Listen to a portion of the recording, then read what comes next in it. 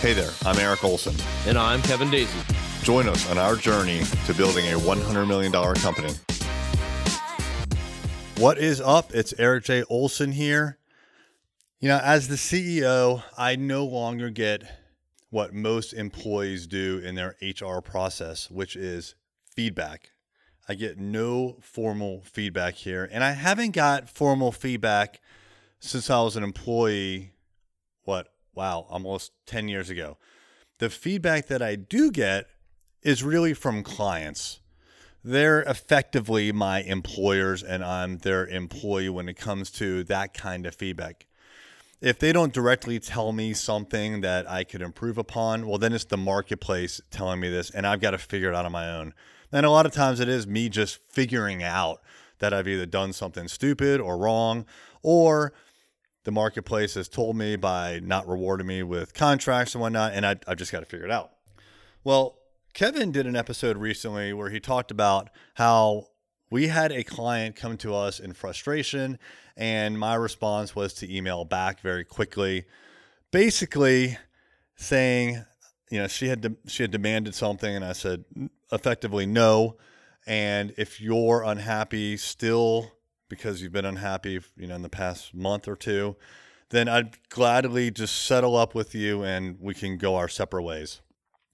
I said that literally from a perspective of, I wouldn't necessarily say kindness, but it's just the right thing to do as far as, look, I don't want to force anyone to remain in a relationship with us if they don't want to be in the relationship. And if the work product is not to their satisfaction and there's only so much that we can do, then I think it's just best that we part ways and that's that. And so that was the offer. It was not received very well. It actually escalated the issue. That was the feedback that I got from I knew that it wasn't received well from the response, the last response that I got from her. But I did get some feedback from someone in the company, Glenn, who is our new salesperson.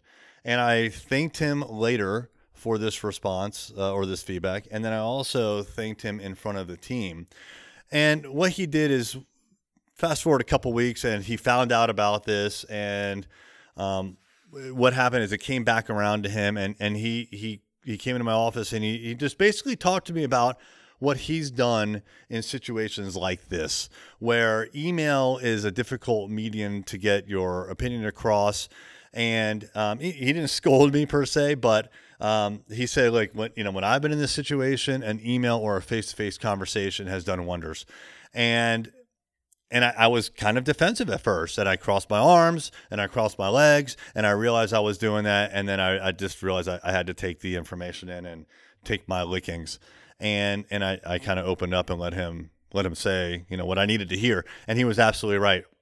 And look, I've been doing this for a long time. I know better. I know better than to fire off an email because I'm frustrated, right? And I know better than to fire off an email because the client's frustrated and then they get me frustrated, right? You should sit on one of those emails for 24 hours before you take any action. You don't have to respond immediately. And as a matter of fact, you shouldn't respond immediately.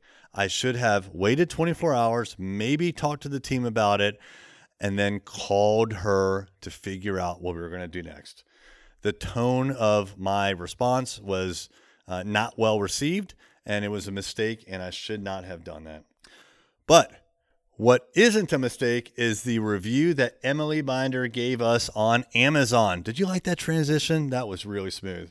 So Emily gave us a 5-star review on Amazon, and she says, refreshingly honest take from an ad/marketing agency.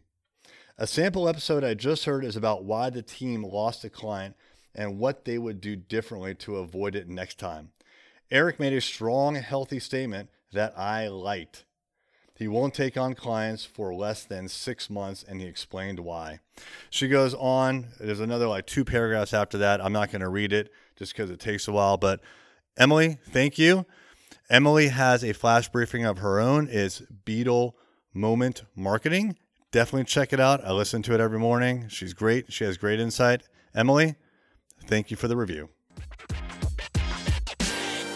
Thank you for listening.